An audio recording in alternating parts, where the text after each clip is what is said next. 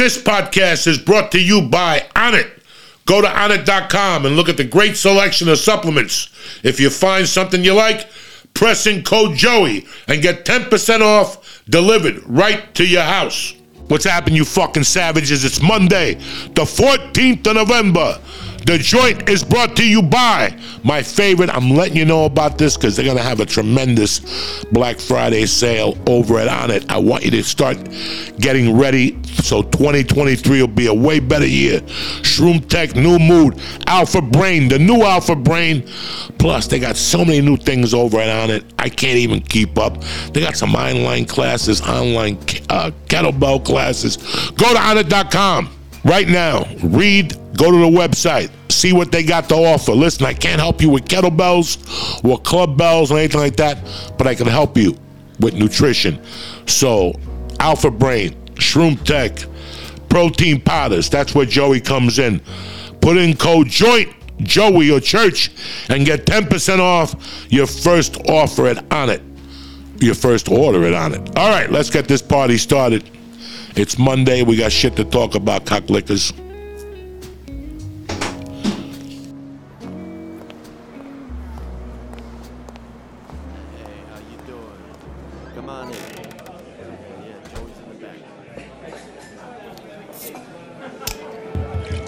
Check, 1, 2. Welcome to Uncle Joey's Joint.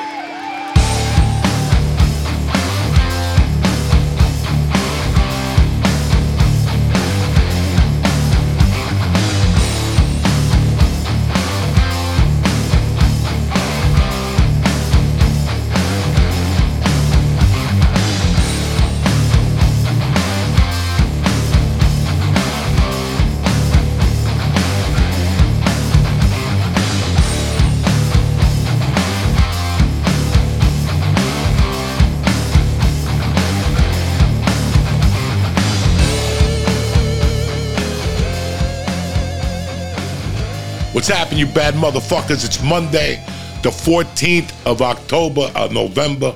We're fucking halfway there. We got 6 weeks left in 2022. It was a great weekend, great week last week. We're looking forward to another fucking great week. Just great weekend for me. I went to the movies, and I got to tell you something.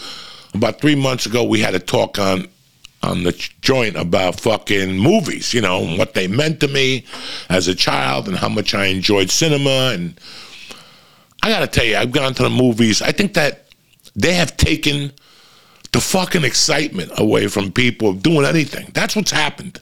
I've noticed this, and they take away little things at a time. Like, guys, we all grew up we had this fucking chit chat about the movies and how much we love the movies, and it's great.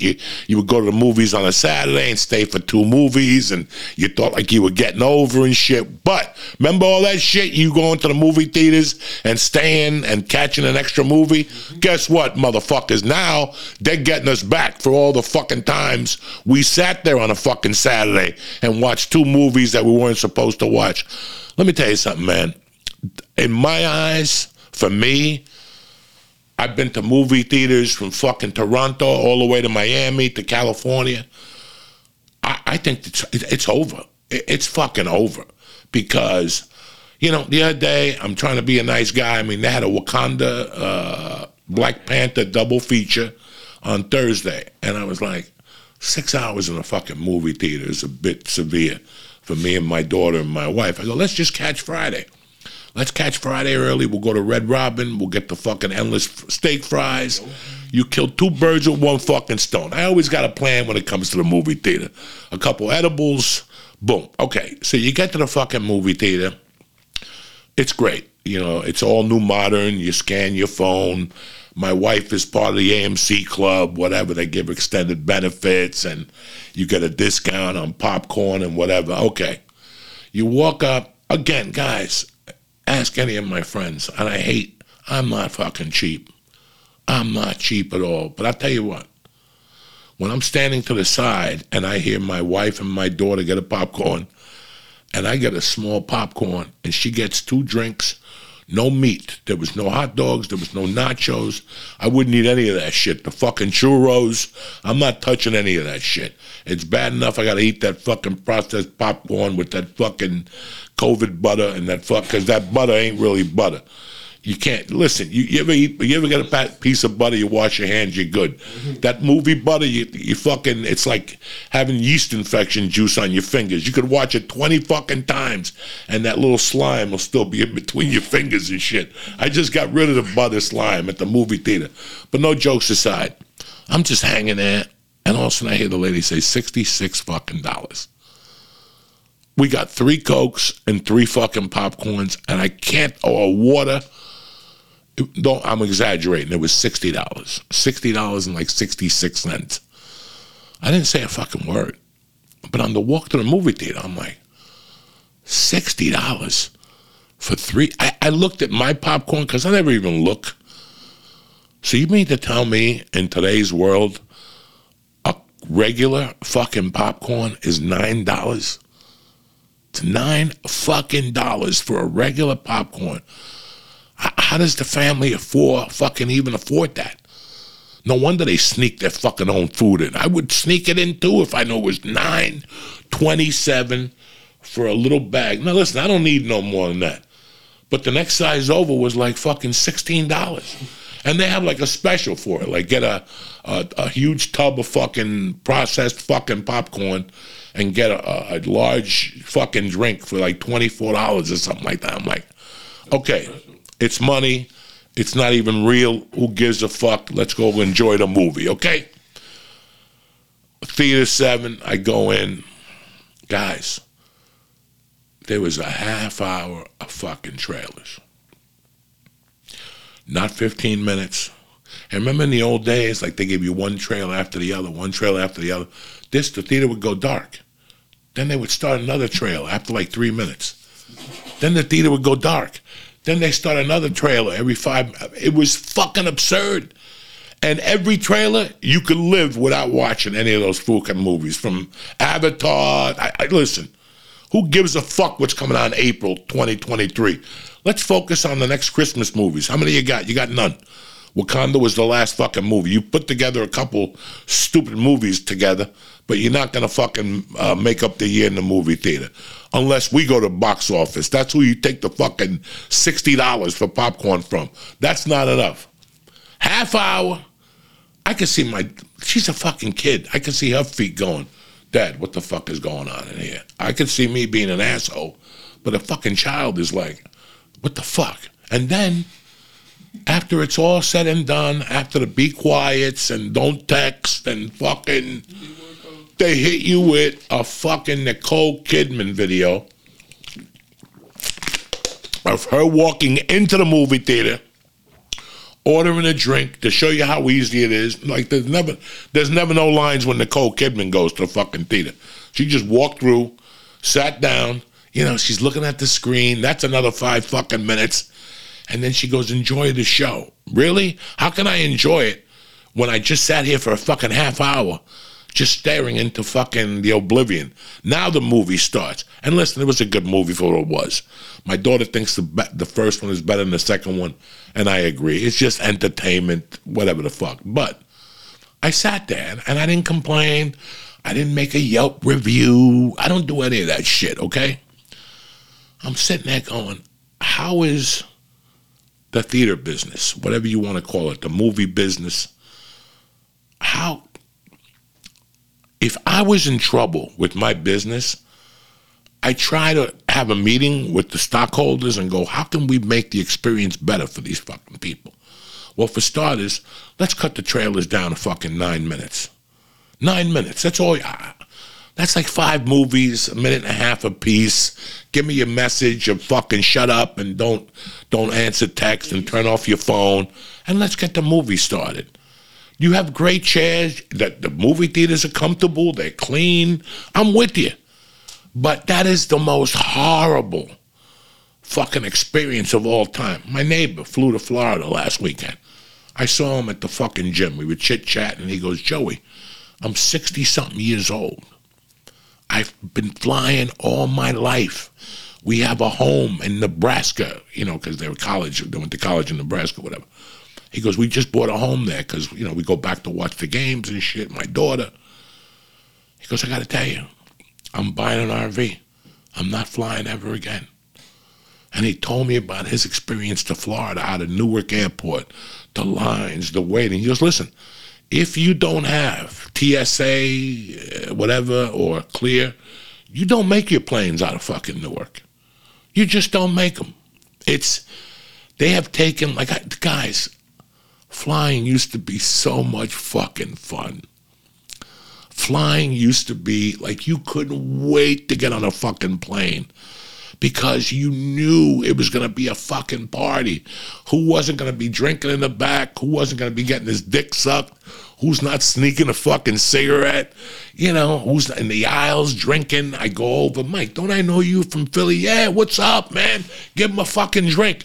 Flying has become like fucking from being at the airport to getting on the plane, to sitting, to fucking deboarding, to the fucking lady with the dog, the guy with the big feet, you know, that takes his feet out. It has become a fucking, no matter what you pay for it.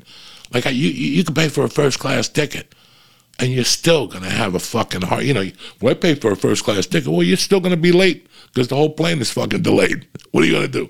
They're going to give you a parachute. They're going to give you a special fucking treatment. You know, and that's why I say to people, listen, I understand you want to go on vacations and people want to do things, but I don't want to get treated badly. Not when I got to work for my money. Not when I got to do shit. And I got to tweet and do 1,000 things. Do I want to get treated? Why would I want to go to the airport to get a runaround and then to be told my flight is canceled? Then when they do have a flight, you fucking lose my luggage. The experience is horrific.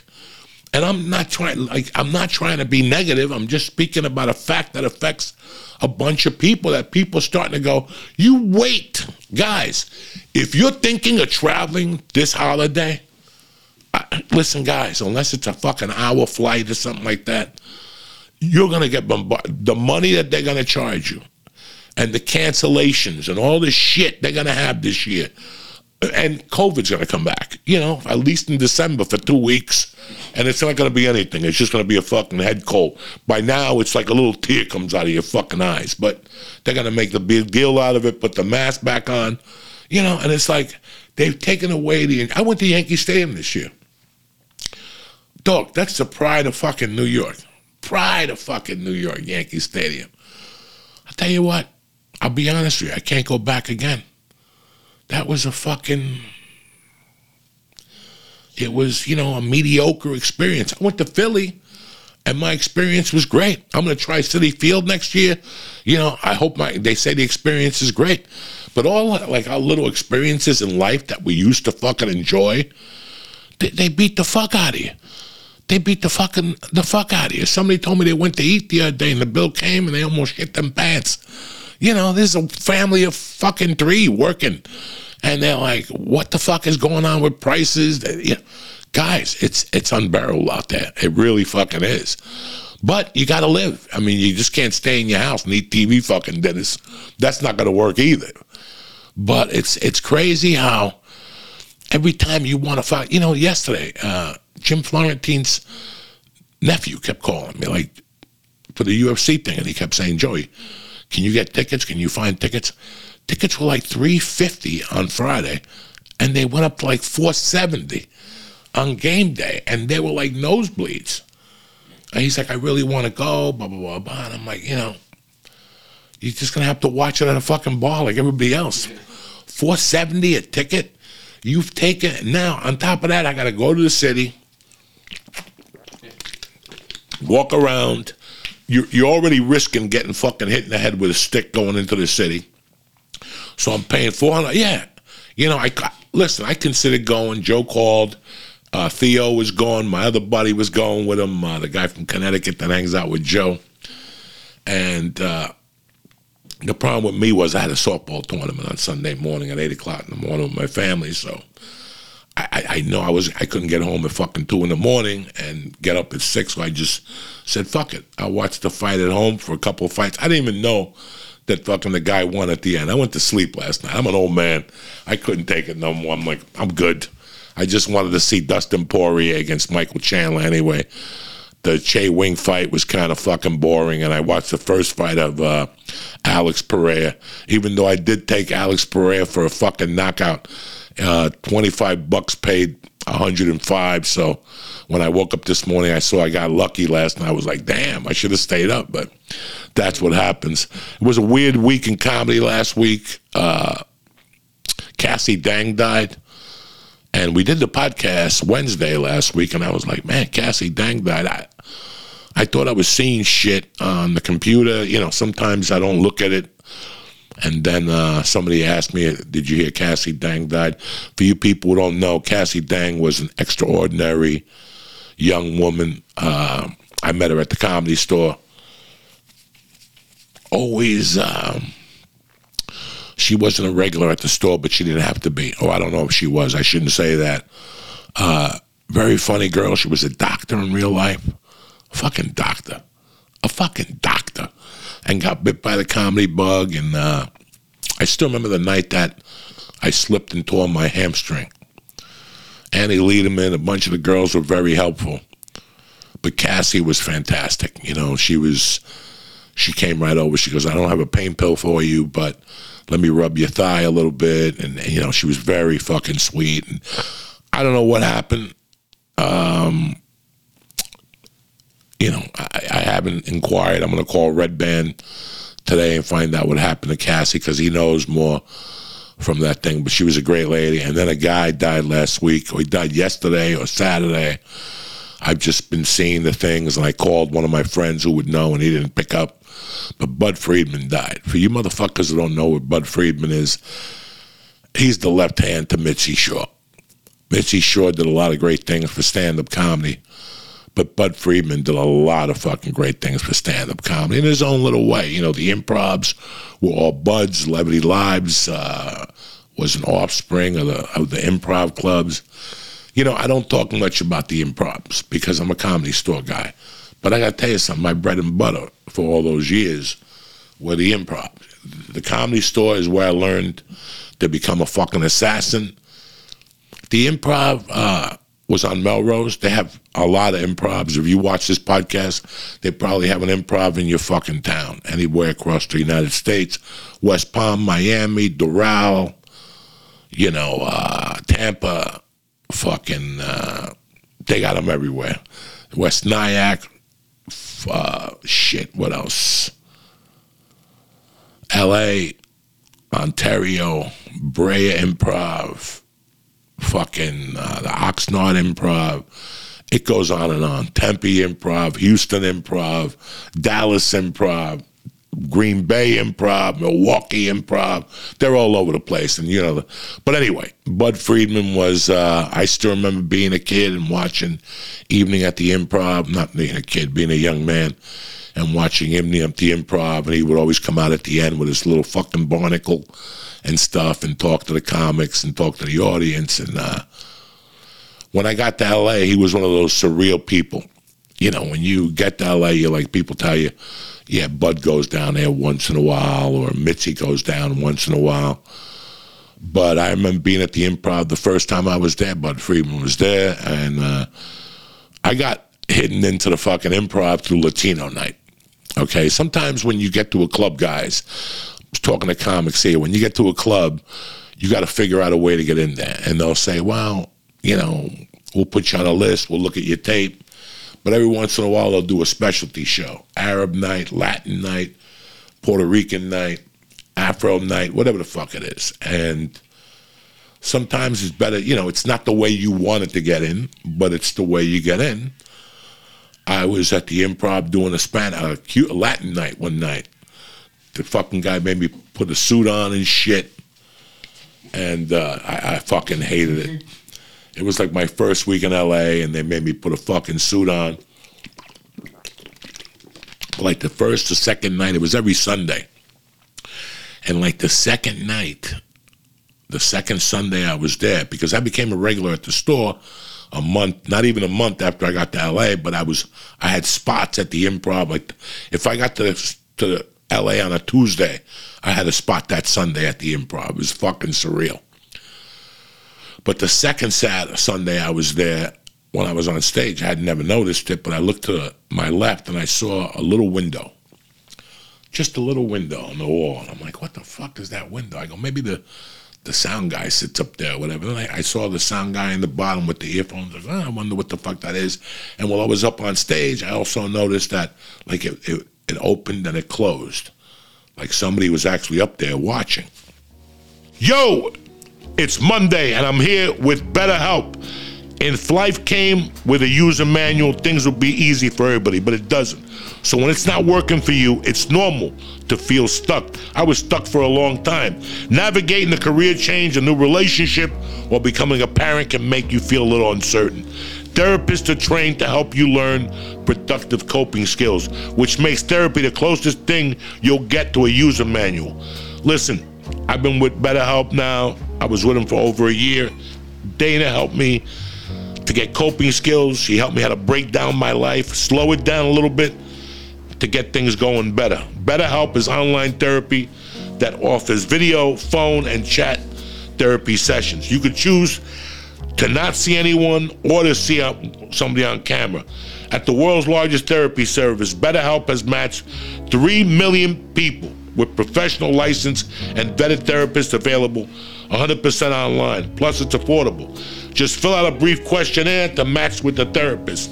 If things aren't clicking, you can easily switch to a new therapist anytime. It couldn't be any simpler. No waiting rooms, no traffic, no endless searching for the right therapist. Learn more. I'm going to get you an opportunity to save 10% off your first month at BetterHelp.com/Diaz. D-I-A-Z. That's BetterHelp.com/Diaz. BetterHelp. If you're feeling stuck, the holidays are coming, they could help. BetterHelp.com/Diaz. And now, back to the joint. So I fucking get off the stage, I go to the front bar, I get my little water or my Coke, and an old guy comes up to me. His name was Richard Cooper. I'll never forget this guy. And he came over to me, goes, hey man, I watched your set. I really enjoyed it. How long you been doing comedy? And I go, I don't know, fucking 7, 8 years. And he goes, all right, do your paperwork and call in for spots. I was like, what? And he goes, do your paperwork and call in for spots starting tomorrow. I'm like, what the fuck are you talking about? He's like, I made you a regular. And I go, not for nothing, Mr. Cooper. I don't even know who you are. And he goes, I'm the talent coordinator. And blah, blah, blah, blah, blah, blah. He shook my hand. I stayed there and all. He goes, you're going to start getting paid now, $15 a set or whatever. And he goes, have you met Bud? And I go, Bud who? And he goes, Bud Friedman. I go, what? No, I've never met Bud Friedman. And he goes, come on, let's say hello. Congratulate you for becoming like a regular. And I was like, what? And he took me in the back, and there's Bud Friedman sitting with the barnacle, and, hi, how are you? And I'm like, guys, I'm shitting my pants. I can't lie to you. But he asked me, where are you from? Are you Italian? I go, no, I'm Cuban. Oh, I went to Cuba once. And he started talking to me, blah, blah, blah. He goes, yeah, you'd be a great addition to the family. Right after I left, he forgot my name was. As a matter of fact, I saw him a year later in Miami. I'll never forget this. I'm at the Improv in Miami in Coconut Grove, and Bud Friedman is there with the owner of the Miami Improv. And he looks up and he sees me and he goes, hey, look who it is. And you motherfuckers know I could read lips. I saw him say to the owner of Miami, he goes, what's this guy's name again? I'm not going to yell at the guy or whatever, but at least he spoke to me, and he goes, I see you doing sets. You're down here, blah, blah, blah. Bud Friedman was a sweetheart of a guy. I had like 20 other fucking conversations with Bud. Never as deep as with Mitzi, but we had a nice relationship. I'm very proud. I wasn't one of his favorites, I didn't know him that well. But when I'd see Bud, he talked to me, his wife, he'd say hello, asked me what I was going through, what was going on in my career. Not that he gave a fuck, but at least he spoke to you, And guys, he did great. He did great for the world of comedy. He brought it to a fucking forefront, Those were the pioneers, and you got to give them their fucking props. If I don't talk about the Improv as much, it's because during the week, I was more of a Comedy Store guy, not because it was a bad club. I had great fucking relationships at the Melrose Improv, and they took great fucking care of me. I did every year. They had me there for the college football thing. Every year when whoever plays in Pasadena for the Rose Bowl, they have one night for the one team and one for the other team. Every fucking year they called me and put an envelope in my pocket. I don't know how many, so if I don't talk about the Improv, it's because, and another grateful thing the Improv did for me. The Improv, listen, the Comedy Store gave me the fundamentals. When you go to jiu-jitsu class, I go to Hollis, but there was a girl that was going there, and she told me one time that she went to another school, and I go, why do you do that? And she goes, because I want to get the perspective of 2 or 3 different teachers. And I didn't really understand that because I go, you got Hollis, and then you got, like, for the daytime guys, you got fucking my man Bernardo, and for the nighttime guys, you got Ray and Lucas and Hollis. That's 4 fucking different teachers, and that's 4 different flavors. So that's how I felt about it. But she goes, no, I like going out of here, so I'll go there twice a week, and I'll come here twice a week, whatever works for you. But I don't give enough thanks to the Improv. I was always involved with the Improvs, and let me tell you a fucking great story about the Improv, and I still talk to this guy. I don't know. It had to be maybe 2008. I was pretty down in the dumps. I was finding my way. I had just quit doing drugs, cocaine, and I was really finding my way as a comic. And out of nowhere one night, I got a call from a guy named Dan. I used to call him Dan Brea. Fucking great guy. Another good thing about the Improvs is I could thank so many of their own, general managers, Kelly, fucking the chick in Melrose. I can't draw a blank now. I've been friends with her for 20 years. Aaron Bontempo, I've been friends with for 20 years.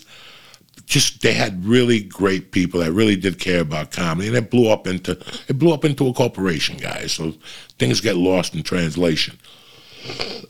But there was a guy, Dan, and Dan ran the Brea Improv for years. Danny was there. I had some history at the Brea Improv, I got fired one day for doing a weekend with Pablo. They thought we were doing drugs. I wasn't doing drugs. In fact, my wife was with me. In fact, years later, they called me and apologized because they said, sorry, you weren't partying with those guys. But we had a great time at the Brea Improv one night. Early on, some girl came out and took her top off at the Brea Improv, and we got in trouble. So I had like a rocky relationship. Oxnard was way out, not Oxnard. Yeah, Oxnard was way out there. Ontario was way out there. Ontario had a fucked up situation. One night I went to do Ontario when I was coked up. They gave me a great opportunity to improv. They go, listen, I'm going to start headlining you. I'm like, okay. And they go, your first job is Ontario. You're going to headline on Wednesday and Thursday. You got to do radio on Wednesday morning and Thursday morning. I said, fine. This is in my deep junkie days. Ontario's about an hour 10, an hour 15 from where I was living in Hollywood. And I drive all the way to Ontario fighting the urge to do coke. Like, I'm not doing coke tonight, I'm not doing coke tonight, I'm not doing coke tonight, I'm going to do these 2 shows. It's my first opportunity to headline the Improvs. They're going to give me a ton of work after this. The guy likes me. He thinks that there's something to work with from the longest yard. I get to Ontario about 10 o'clock at night. I roll my number. I take a walk around the neighborhood, typical shit. And about 11:30, 12 o'clock, I can't do it, guys. I could be honest with you guys. I can't do it. I can't get this monkey off my back. So I called a coke dealer in Hollywood. And I drove all the way to Hollywood an hour 15 and all the way back to Ontario an hour 15. I didn't start snorting coke till 2:30 in the morning. And I bought like an 8-ball. When that phone rang at 7 in the morning for me to do radio, I just picked it up and kept hanging it up.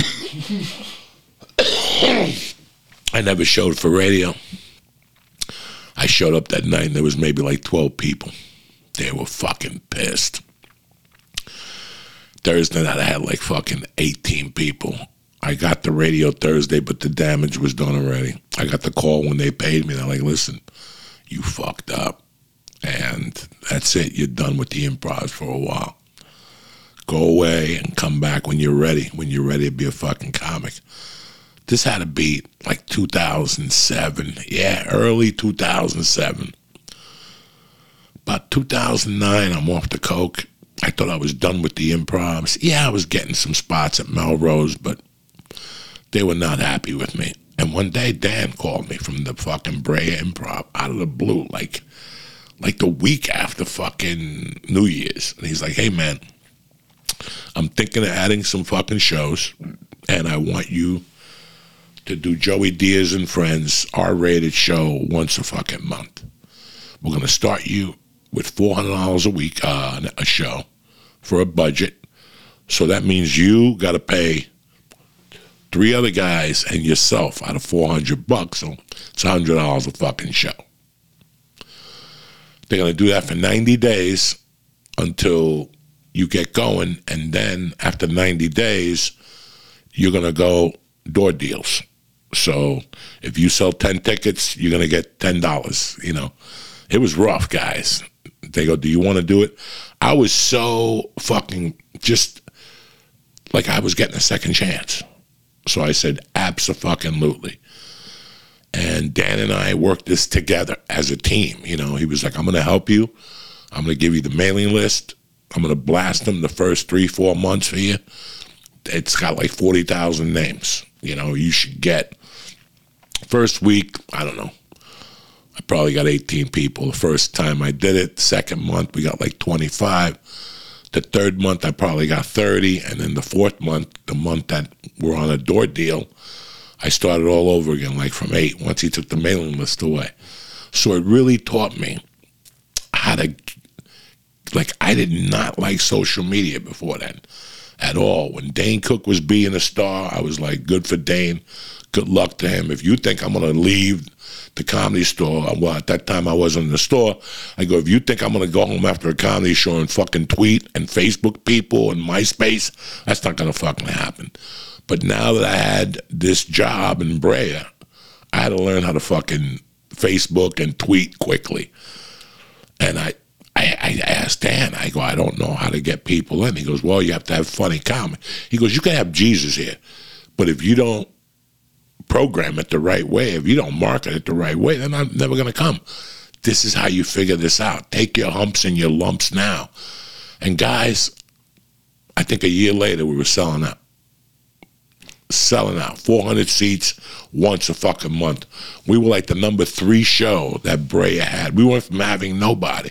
I would fucking put on the stuff like, you know, it's Tuesday night, Lindsay Lohan will be here tonight with a bag of blow.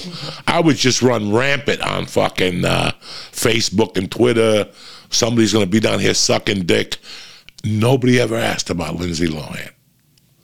Like, people would come and get there, like, I would take a fucking edible cake and put it in the back table. These things became wild. They were fucking known. People were having a great time. I ended up taping my first CD there without even knowing. 2 comics canceled. And I remember telling Lee, I don't know what I'm going to do. And he's like, well, let's tape it. And that was fucking, it's either you or the priest. Unbelievable story, you know. A packed fucking house. Packed. We would have edibles down there and weed, and fucking 20 people would come down and hang out. It was a great experience. But my point was, I'll never forget being at the Melrose Improv, and Bud Friedman was there, and he was like, hey, man, can I talk to you for a second? I'm like, yeah, what's up? He's like, congratulations. And I felt so fucking good. I go, congratulations for what? For a movie? He goes, no, for what you've done down in Brea. You built it up from scratch. I still remember fucking, I learned a valuable lesson that week down there. There were these people that always came to the show, but I gave them free tickets. And one night, out of the kindness of his heart, Rogan called me. I would never call Joe or ask him to do the room. No. he called me and he's like, I got to shoot something down there. Do you mind if I stop by? I go, do you mind if I put your name down? He goes, nah, just put my name down. And I'll never forget that those people called and said, hey, man, we need free tickets. And I go, I can't give them to you because they're a Rogan show. And they paid anyway. And that's when I learned that people will pay the $15 for a fucking ticket. You don't have to give them free tickets constantly. They should pay. You built the value. That's when I learned the value of fucking stand-up. And I remember seeing them that night. And I go, oh, you got tickets? And they're like, yeah, but we didn't really want to pay. Well, it's Joe Rogan. You got to fucking pay. I'm doing, and this goes back 2009, 2010, you know. So when Bud said that to me at the Melrose Improv, that's probably the last time I saw Bud. I might have seen Bud one time after that. I think I saw Bud at Maryland's. I don't know. But I saw Bud, because Maryland's Wake would have been 3 years earlier. I saw Bud, and he congratulated me, and it was just a great fucking feeling. So, yeah, I learned comedy from the store, the basics, but I learned how to sell a ticket from Dan at that Bray Improv. So I'm really grateful, and I'm really sorry I don't tell a lot of these improv stories. You know, the hot commodity for me was the Comedy Store, so I didn't want people to sound like, you know, the Improv was my second home. The Laugh Factory started giving me spots after the podcast. Before the podcast, I didn't belong there. But after the podcast and people started selling tickets, then they started giving me, and that's a great club too. I never had nothing against Jamie or anything like that. Anyway, I want to wrap it up with this real quick. I want to talk to you guys about something. Guys, I got locked up. If you guys think that when I got out of prison, listen, before I went to prison, I didn't think I could do anything in my life. And when I got out of prison, I definitely didn't think I could do anything in my life. But you can't be a fucking bum. You can't collect disability. You got to do something. You got to earn your keep. You got to justify your existence. So somewhere along the line, I came up with the idea of trying stand-up comedy and becoming a stand-up comic. It worked for my lifestyle. I was a renegade. I had a little bit of discipline, but really no discipline, but I was a renegade. I was living, I had no family, no wife. You know, I had a kid that at this point, whatever. But that's the way I ran my life. I was always a renegade. It felt comedy fit my needs at the time. I liked my days. I didn't want to work nights. And somewhere along the line, I got the fucking balls after a year to go up there on stage. Now, when I got on that stage, when I got off that stage, yes, I saw a little hope in my life, but I didn't see a hope by telling you people that as soon as I got on stage, I went home and I was like, I'm going to be a fucking TV star. I'm going to be a movie star. It wasn't that type of hope. I saw hope for me to stop living the life I was living, to maybe get a little bit more control, pay some bills, get an apartment sometime in your life. I wasn't going to get remarried. I wasn't going to do any of this shit. I was going to live like Charles Bronson. The last thing on my fucking mind during those days, from year 1 to year 5 of comedy to year 10 of comedy, I did not see any hope for success. Honesty. I mean, I could be honest. What do you mean by that, Joey? I didn't see any glimmer of hope for me to ever make it as a stand-up comic. I was very insecure about who I was. I was very insecure about the lifestyle I had lived as a young man. I was a criminal. I got locked up. I'm a junkie. And now I want to give I want to give comedy a try. What makes you think you could make it in the comedy game? And that's exactly how I thought. I thought I could just get on triple runs for the rest of my life. There was no movie career. There was no commercial career. I just knew that I had a career as a road comic. That's it. There was not going to be an HBO special. There was not going to be a Letterman appearance. None of that shit was going to be possible in my life. And yeah, I was a little negative, but I was just trying to be honest with myself. as honest as I could fucking be. I'm a piece of shit. I come from nothing.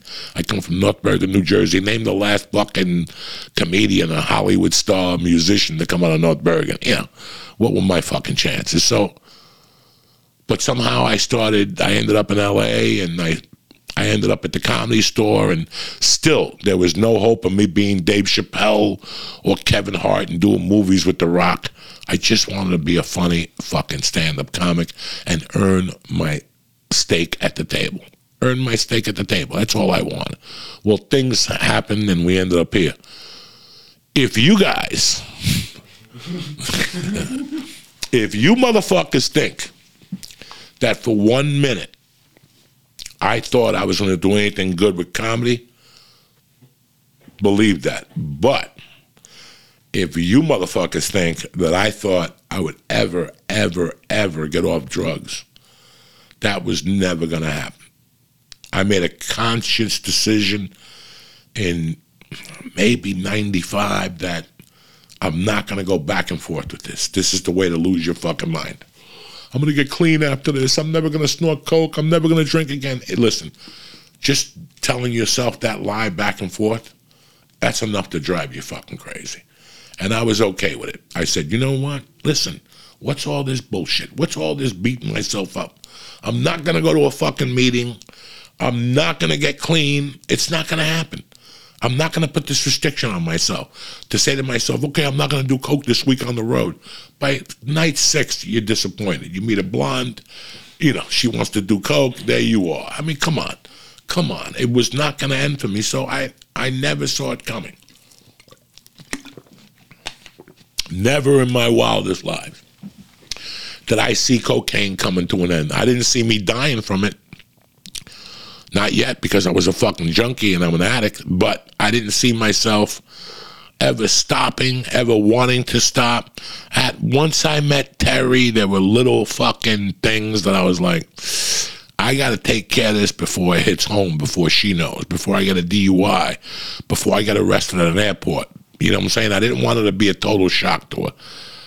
So I did sign up for some, like, Hollywood run rehabs, you know, and I would give them a fake name, and then 3 days later somebody would go, hey, I saw you at the Comedy Store 2 weeks ago. They didn't know Joey Diaz. They didn't know anything like that. They would just say, hey, look. And then after I did The Longest Yard, forget about going to those fucking rehabs and those meetings and shit.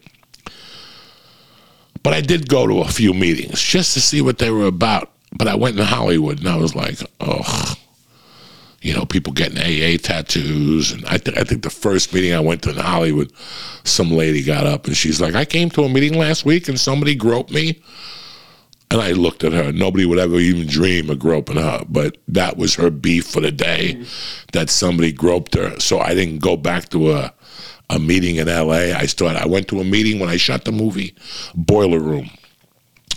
I figured out I'd go up, and it's so fucking weird. I figured up and go up and see where they did this. The movie Boiler Room is about a AA meeting that got crashed by a bank robbery. 2 bank robbers were hiding from the cops, and they went into this AA meeting, and they took it hostage. And this really happened. And this particular meeting, in wherever it's held, in Burbank, or I forget where it was held, guys, Studio City or one of those, this particular meeting is the big Monday night meeting for the Valley. That's where all the stars go. A lot of fucking people go up there. So when I got this movie, when I did the table read, and they said that the movie was going to get shot in like 90 days, I decided on my own to just go up there on a meeting one day. I recognized some of the people there. There was some comedians there that I don't need to discuss their names, because obviously they're friends of John's and they take it seriously. But it was a great feeling. You know, I went, I watched, but still knew sobriety was not for me. And, you know, maybe a year and a half later, I got the call to do fucking whatever it was called. And they told me that the movie, because I did the table read for this movie, and I can't remember what the fuck was Boilermaker. Was it Boilermaker? Yeah. Because Boiler Room is the one about fucking Giannato Ribisi calling people and going to jail and shit. Boilermaker's about, so I probably got the read, I probably read the table read from the guy. The reason why I wanted to do Boilermaker was because it had the guy from The Fighter in it. Way before The Fighter. He was just working on he was a fireman in the fucking show with Dennis Leary. But I loved him. He was a good guy. I saw him in Lethal Weapon 2. He's been around forever. So when I saw him at the table read, I was like, okay, I want to do this movie. The movie was paying it before it got cast, but once they cast it and they called me a year later, the movie paid $100 a fucking day. And I was like, fuck, do I even want to do this movie? So I went over to they said, you don't even have to read. Just go meet with the new producers. I went up to, I guess I had to meet with them in the Valley one day somewhere, and I walked in. It was a great read, and they fucking went over the script with me, and they said, listen, I don't know if you know this. This is a low-budget production, so we're shooting 3 weeks of 12-hour days. We're going to start shooting on November 8th and whatever. It ends around Thanksgiving. And I was like, okay, I'm in. They're like, we got to talk to you about one more thing. And I'm like, what? And they're like, we'd like to speak to you about your substance abuse fucking problem. And I'm like, what? And they're like, we really want to talk to you about your substance abuse problem. I'm like, okay, hit me. And they go, because the movie is getting shot in 3 weeks, and everybody's in the shoot, you cannot miss a day. In fact, you can't even miss an hour. We're going to shoot this, long days, fast, but if you miss a day, you fuck the whole production up. So we don't want you to give us an answer on this film right now. Call us tomorrow. Let us think about it. Let us know what you want to do. And this conversation will stay here. I was a little agitated at that conversation. When I walked out, they paid me $100 a day, and they're trying to go into my fucking private life. There was just like a little fucking thing stopping me from going in there. This all happened, all this happened at the same fucking time. I'll never forget getting in my car and going, fuck these bitches. I'm not doing this fucking movie. Talk to me like that. That's the mind of a junkie talking. By the time I got home, I'm like, you know what? They got a point. They're making a huge investment. And I get it. So I got a decision whether I could stay off cocaine, because it was 21 days, whether I could stay off cocaine or whether I can't do this movie. And all of a sudden, some things happened. The cat, me, boom, bam. I took the movie. And I took the movie because it was long days, and it wouldn't give my mind a chance to think about cocaine. When I did, I was on the set. And I got to be honest with you. I got on that set. I completed my 21 days. I did the fucking movie. I did the best job I could. There was one beef on the movie. One day I went there on a Sunday and there was no food. So I told them I was going home because you have to have food. We pay union prices. But besides that, everything worked out and the movie was great. But at the end of that movie, I realized that I was sober for 22 fucking days. And I was like, holy shit. It's time to go get a fucking huge 8-ball. Like an 8. It's time to go get an 8-ball with all the motherfucking trimmings. And I got to tell you something. I said, why? I've already done this for 22 days. Why would I want to fucking go back and do coke? And that was 15 years ago. Tomorrow, guys. 15 years ago. I clocked it at the 15th. We finished the movie the day before Thanksgiving, because that was our first day off, was Thanksgiving. We went straight for 3 fucking weeks. So whatever that movie started, I didn't look at the calendar, and that was 15 years ago this week, guys, when I decided to make that decision. So if you motherfuckers think I never had a chance at fucking doing anything in the stand-up comedy community or in the film community, where the fuck do you guys think I was at with drugs and doing cocaine when I was doing coke 5-6 nights a week? The reason I tell you this story is because the holidays are coming. A lot of you are living with this shit in your life. Not that I'm here to judge it. I don't give a Frenchman's fuck. I feel myself a quitter for quitting. You know what I'm saying? You guys are keeping the party alive. But I got to be honest with you. If I tell you all the good things that came my way in these 15 years compared to my first, 45 fucking years, because I was 44 when I quit cocaine, because John Gotti took over the Gambinos at 45, and I had to take control of my fucking life. So I wanted to be clean by the time I was 45. All this shit that I had done, it came to an end 15 years ago this week. And guys, I never, ever, ever thought, ever, that I would get clean. If I never, ever thought I was going to do anything in comedy, what were my chances of getting fucking off cocaine? But through the fucking, I don't know how. So today this podcast is about 2023's coming. You want to be tip-top motherfucking Magoo, because think about it. I didn't do shit with my life except go to prison, do drugs for 44 fucking years.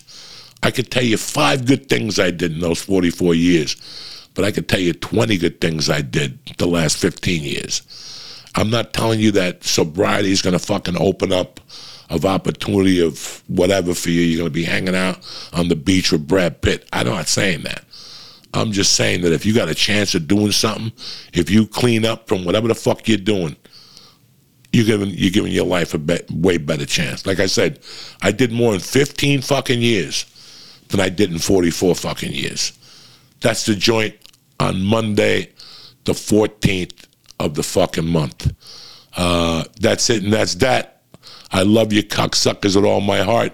Stay black, and I'll see you Thursday morning, Tip-Top Magoo. And now for a word from my motherfucking sponsors. All right, you fucking savages, thank you for letting me tell you my story on a beautiful Monday morning. But before you leave, this episode is sponsored by BetterHelp. Listen, life doesn't come with a user manual, but we can make it a little easier for everybody, but it doesn't. So when it's not working for you, it's normal to feel stuck. Navigating a career change, a new relationship, becoming a parent, they're all big steps, and they're a lot of uncertainty. Therapists are trained to help you learn productive coping skills, which makes therapy the closest thing you'll get to a user manual. So do me a favor. Therapy is important nowadays, especially what was going on the last couple of years. Maybe you feel a little trapped. BetterHelp is online therapy that offers video, phone, and chat therapy sessions. You could choose not to see anyone on camera or see somebody. As the world's largest therapy service, BetterHelp has matched 3 million people with professionally licensed and vetted therapists available 100% online. Plus, it's affordable. Just fill out a brief questionnaire to match with a therapist. If things aren't clicking, you can easily switch to a new therapist anytime. It couldn't be easier. No waiting rooms, no traffic, no endless searching for the right therapist. Learn more and save 10% off your first month at BetterHelp.com/Diaz. Again, that's BetterHelp.com/Diaz. The joint is also brought to you by Onnit. Listen, I love Onnit. But like I said earlier, 2023 is coming, and you want to be ready for some alpha brain, some shroom tech, some new mood. You want to be getting ready to work out, and Onnit is there to help you. Go to Onnit.com, read, learn, see what they got and how they can help you. From the protein powder to the kettlebells to the club. Listen, I can't help you with the kettlebells or the club bats, but I could get you 10% off on all their products. Go to Onnit.com, press in code Joey, Joint, or Church, and get 10% off your first order. I want to thank BetterHelp.com, and I want to thank Onnit.com. But most importantly, I want to thank you savages for always having my back. Have a great day, and I'll talk to you guys Thursday morning.